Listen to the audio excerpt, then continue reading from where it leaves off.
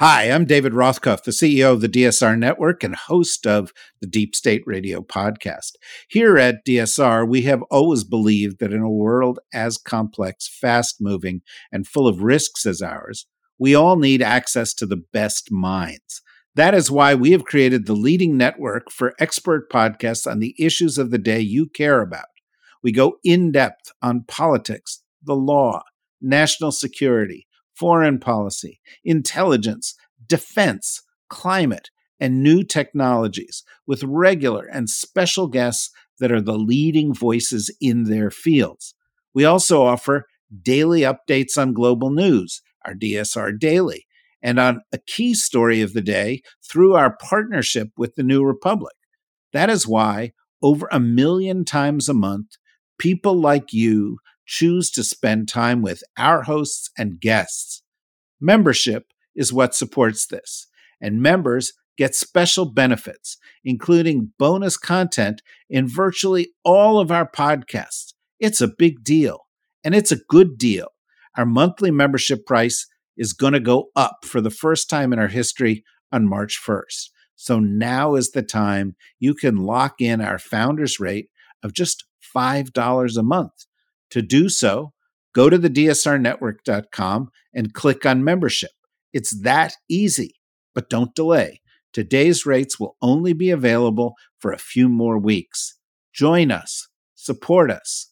Go to thedsrnetwork.com right now. Thank you.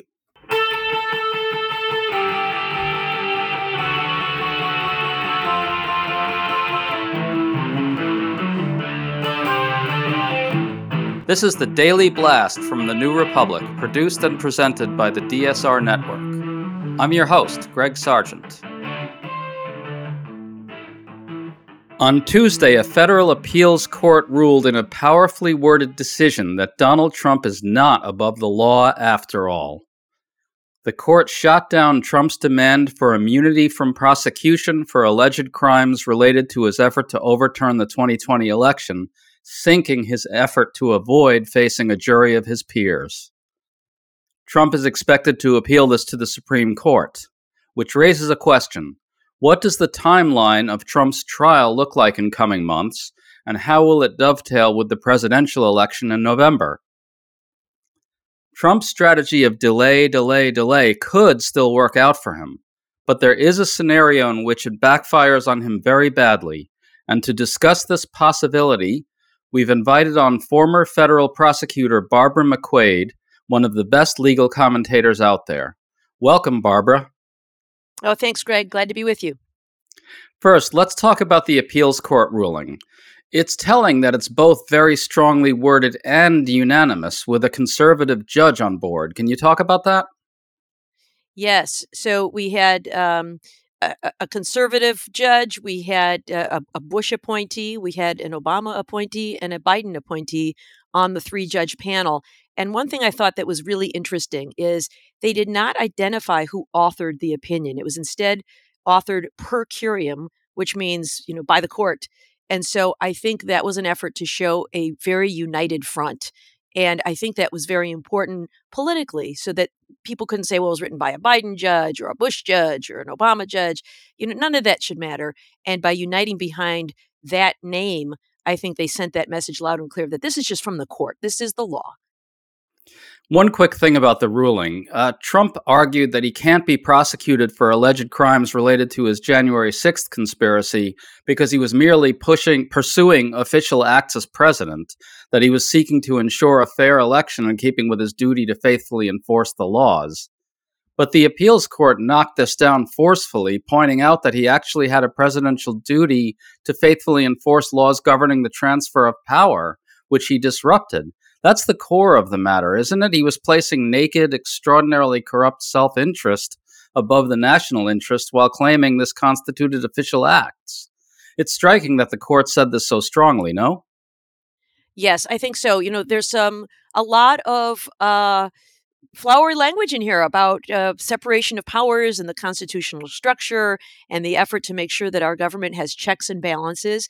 But one reason this argument has always been so weak And the court calls it out here is Donald Trump said, I was just taking care that the laws be faithfully executed when I reached into Georgia and I was contesting all these election results around the country. He may have been doing it as a candidate and as a citizen, but certainly not as president. It is not the role of the president of the United States to be involved in the administration of elections. That is for the states to administer. And even after the opinion, Donald Trump's public remarks have been all about restore presidential immunity. The president has to take care that the laws be faithfully executed. He is suggesting that this court opinion has somehow taken away some power of the presidency, when in fact it is checking him from abusing power that he never had. It's just breathtakingly depraved on every level. What happens now with the Supreme Court? Some have argued that this is a very clear-cut case, that the High Court has no reason to weigh in and should just affirm the appeals court ruling. But special counsel Jack Smith has said the case has ultimate public importance, so the court might want to weigh in. Can you lay out the range of options and why the Supreme Court might opt for each one of them? Yes. So Jack Smith, back when he made those representations, he was seeking to leapfrog this D.C. Circuit Court of Appeals and go directly to the Supreme Court. Now that we have this decision, maybe he will change his tune and withdraw his his petition and say, "No, we're good. Just let's move on." But I certainly expect that Donald Trump will, and of course, this court has stayed the mandate, meaning we're not going to return this to the trial court until Monday to give Donald Trump time, if he wants to file a petition with the Supreme Court. They did not give him that grace period if he simply wants to pursue what's called an en banc appeal with this court, an opinion of the whole court as opposed to just these three. So presumably, if he wanted to do that, that would be okay, but the case would resume in the trial court in the meantime. Very telling about what they think is the strength of this decision. So I imagine Donald Trump will file a petition for review by the Supreme Court. The court could simply say, no thanks. We think the D.C. Circuit got it right. Looks pretty good to us. We're done. Hands clean, move on. Let's go. That would be the quickest scenario. I think the case would go back to the trial court, and we could pick up where we left off. Now, we've lost a few months in the meantime while this case has been working through the Court of Appeals, and so I don't think we could have the trial tomorrow or even March 4th, but I think we could have a trial in the spring, maybe 90 days or so. On the other hand, it could be that the court agrees and says, this is a matter of significant consequence. We want to look at it, even if only to put its own imprimatur on this decision and give it the strength of Supreme Court approval. That's a possibility. And in that case, they could do it one of two ways. They could either take it on an expedited basis, just as we have seen the court do with regard to the 14th Amendment question, and hear it very quickly. It would still take a month or so, I think, for briefing and oral argument and a decision, even in the shortest. Or it could say, we're going to look at this. We're going to put this on its normal track, and we're going to ask for briefs. And it could even be they don't hold oral argument until next fall. So if they wanted to really slow walk this, they could take it past the election.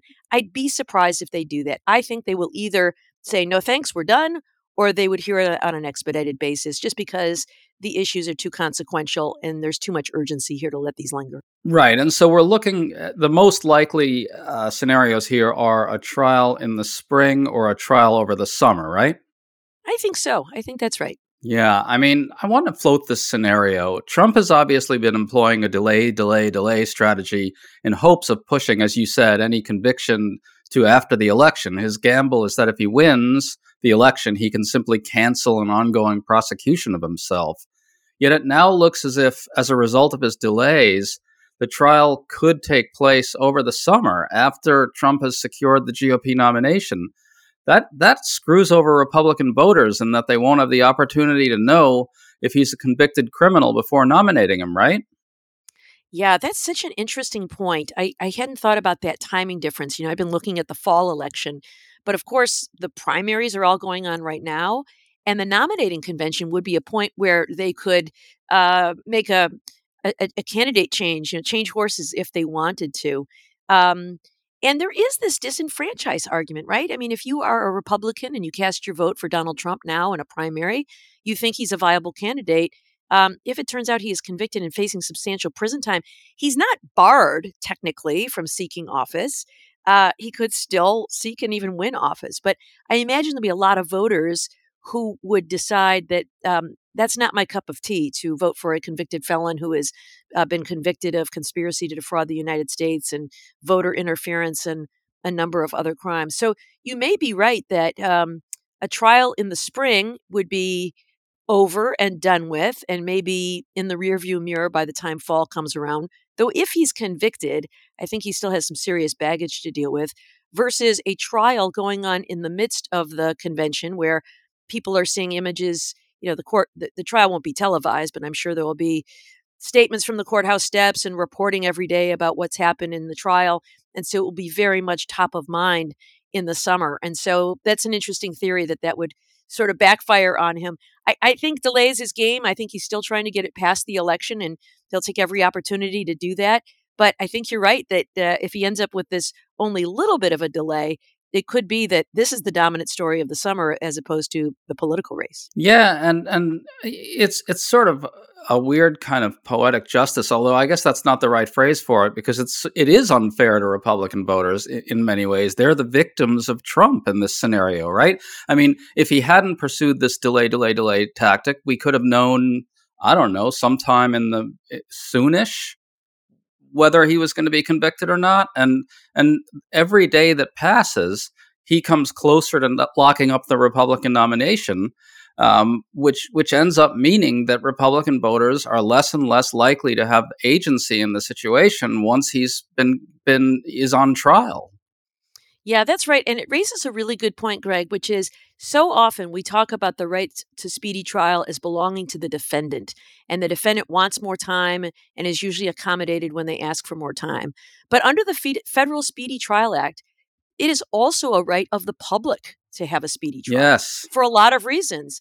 Having someone who's been charged with a crime at large out there, not being dealt with, not being sentenced, not being held accountable, not being providing deterrence for other people. All of those things, that lack of closure is a problem for the public. And here you have raised this added dimension that there is this cloud hanging not over just Donald Trump, but every voter in America who's wondering what this election is going to look like. Everybody is better served to get this trial started and completed so that we know what the landscape looks like. And it's going to be a lengthy trial, 6-8 weeks, maybe 3 months if Trump puts on a lengthy defense. I mean, that might be part of his stall tactic too, put on a very, very long defense. So that's been part of the gambit, but you're right. It could very well backfire on him. Yeah, and it could actually backfire. Yeah, I mean, it could backfire on him in another way too. I mean, there's a possible. I wouldn't bet a lot of money on this, but there's a possible scenario where the result is a conviction closer to the election than we might have otherwise had, right? Yes, I mean, if this case had gone to trial March 4th as originally planned, and it lasted, say, 2 months, 3 months, it'd be over by May or June. Then we don't have conventions until later in the summer. We don't have an election till November, some months later. Now, I suppose if he's sentenced to some significant prison time, there's that he can't get out from under. But I think the closer in time and the fresher it is on people's minds, it seems more likely to impact their vote. Yeah, I mean, recent political history sort of offers two separate messages on this. One is Hillary Clinton getting hit by the infamous letter from James Comey about, I think it was around 2 weeks before the election or even less, right? And I think if that had happened, I don't know, 3 or 4 months earlier or 2 months earlier, and voters had a lot of time to digest the news and figure out what it actually meant, it would have been a much different story. On the other hand, Donald Trump got hit by the Access Hollywood tape pretty close to the election too, and he managed to survive it. So, yeah, well, the news cycle is so fast paced that yesterday's news gets replaced very, very quickly. And so I do think the passage of time from bad news is helpful to a political candidate. yeah, I think that's right. And of course, there's the scenario in which the Supreme Court participates somehow in delaying the trial so that a verdict happens after the election, right? Um, I mean, that seems like something that is a little less likely, but I want to ask you about it because it is a possibility. The Supreme Court is getting hammered by scandals, and public perceptions of it are at a low ebb. You'd think the last thing the court wants is to be associated with assisting Trump, who appointed 3 of the justices, helping him push the verdict until after the election, enabling him to corruptly cancel his own prosecution, no? I agree with you. And, I think Chief Justice Roberts, he love him or, or hate him, I think he cares deeply about the credibility of the institution. And I think he does not want to be seen as Donald Trump's pawn. This court is certainly very conservative and willing to, overturn Roe by substituting its own judgment for that of the Roe court. But I don't think they are beholden to Donald Trump, the person, the man. I know that Alina Habba, Trump's lawyer, said on television a week or two ago, President Trump worked very hard to get Brett Kavanaugh on the court. He better not forget that. To hear that, it's like the way a mob boss talks, and I think if anything, if I'm Brett Kavanaugh, all I can think of is, oh my gosh, are you kidding me? I've got to do the opposite now. That my personal urge is to just do the opposite to avoid that appearance. Yeah, But yeah. I like to think they try to decide these cases as they see them. But as an institution, one of the things the Chief Justice does have a lot of control over is managing the docket and the timing of these things. And so I think to delay this past the election would be a really unseemly look for the Supreme Court. And so Right. for that reason, I think that what the most likely scenario is that the court either just declines to take the case and says DC Circuit Court of Appeals will stand, or if it takes the case and allows Donald Trump to file a brief, it decides it on an expedited basis very quickly, and the case is back before the trial court, and the trial can proceed in the summer. Right. It is hard to imagine them being willing to be associated with something that corrupt. I'm going to commit heresy here and suggest that maybe, just maybe, Supreme Court justices are not entirely above making their own political considerations. If so, one can envision the court kind of seeking to split the difference, right? It rules against Trump on immunity, but rules for Trump in the coming case on whether he's disqualified from running under the 14th Amendment. Does that sound plausible to you? And what would be kind of running through the justices' minds as they kind of did this little balancing act? Yeah, I would like to think that they are not quite so politically calculating, but Professor Steve Loddick at the University of Texas actually floated this quite a while ago. This idea that they would hear the 2 cases and issue their opinions on the same day, say March 1st or something, doing exactly what you just said. Um, it's actually wouldn't surprise me if that's the way they come out, which is saying that Trump remains eligible under the 14th Amendment, but that he lacks an immunity defense to the criminal prosecution, and issue them on the same day, because it would make the people who say that they're in the bag for Trump, or they're out to get Trump. It would really debunk either of those theories, right? To do that, it would be inconsistent to say they're either helping him or they're hurting him, and so we could see that. I don't know that they're on the same track, or that they should hold one back just to be able to release them together.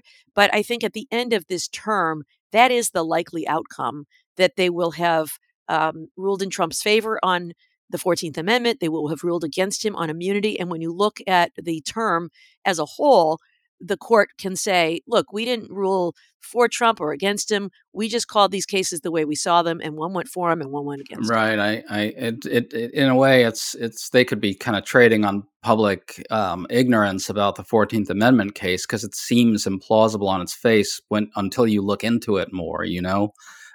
But that's a whole separate conversation. I promise we don't need to talk about that. I want to go back to what you said about Trump's lawyer kind of leveling a mob style threat at the court. I want to read you a tweet from Trump's son, Donald Trump Jr. He claimed ruling against Trump sets a bad precedent in which justice departments will regularly unleash quote unquote partisan reprisal against former presidents from the opposing party. He said, quote, "Time for SCOTUS to step in," close quote. And Trump himself regularly orders the Supreme Court to rule in his favor. I mean, they really think the Supreme Court is there to serve them, that it owes the Trump family favors in exchange for his appointing of three of them. Is that, I mean, as a longtime federal prosecutor and legal observer, I mean, what do we make of this kind of public conduct? It is absolutely antithetical to our separation of powers and the way our system of government is supposed to work. You may remember that there was that little feud between Donald Trump and Chief Justice Roberts early on in the Trump administration, where Donald Trump kept referring to Obama judges doing this and Obama judges doing that. And in his end of year report, Chief Justice Roberts wrote that there are no Obama judges, there are no Trump judges, there are no Bush judges. They're just United States judges, and all of them do their level best to try to decide cases based on the facts and the law. And then Trump responded to that, in a tweet and said, "Sorry, Chief Justice Roberts, there are Obama judges and there are Trump judges." And so it's an ongoing feud, and it is so damaging to the institution. But I think that is part of Trump's game, which is to undermine respect for critics, including courts and prosecutors and the media and career professionals in government, to call them the deep state. And because when critics are undermined, then their criticism loses its sting. And so calling everybody corrupt and calling everybody in the bag and calling everybody the enemy of the people just inures to his benefit, because then he can call anything he doesn't like, fake news. They sometimes refer to that as the liar's dividend. If everything out there is false, then if there's some true fact that's written about me that I don't like, I can just claim that's false too, and people don't know the difference. Yeah, you actually get at an important, deeper theme here that I wanted to ask you about. Just as Don Jr. did in that tweet, Trump himself has also explicitly said that if he's prosecuted in a second Trump term, Biden will also be prosecuted, as if this will be only fair. But of course, if Trump is convicted, it will be because he actually did commit crimes after having due process, and by contrast, the threat of prosecution against Biden is being lodged even though Biden didn't do anything criminal to anybody's knowledge. Now, I want to ask you about what this really means, right? If you really unpack it, the Trumps are trying to push the idea that there's no such thing as a legitimate prosecution, that it's inevitably political all the way down, that the legal system can only be tit for tat. Whoever wins gets to prosecute, and that's right and just. Isn't that itself kind of a profoundly dangerous message in its own right? Yes. This is a page right out of Putin's playbook. I've written this book on disinformation, and in the research, I read some scholarly treatments of the way Putin has treated his political rivals. And the idea is to portray everybody as corrupt. The system's corrupt. Everybody's corrupt. If you believe in good faith that people are acting in your best interest, then you're a chump and you're a fool. And so you should believe that everybody's just in it for themselves, get what you can when you can. And so you should follow me, because I may be corrupt too, but I'm corrupt the way you like. And I'm going after your enemies, and we share enemies and we share interests. So everybody's corrupt. Don't be a chump. Don't vote for the honest guy. Nobody's honest. Sure, I'm a crook too, but so is everybody. So get smart, wise up, grow up, and let's see what's really going on here. And that is so damaging to democracy. And that is not how our institutions work. I have been on the inside at the Justice Department, and people do care about law and facts and work very hard to maintain integrity in these cases. Yeah, no, you put your finger on it there. Trump will be your criminal president, right? Yep. That's basically what he's saying. Well, Barbara McQuaid, thanks so much for coming on with us. Thank you, Greg. Great to be with you. You've been listening to The Daily Blast with me, your host, Greg Sargent. The Daily Blast is a New Republic podcast and is produced by Riley Fessler and the DSR Network.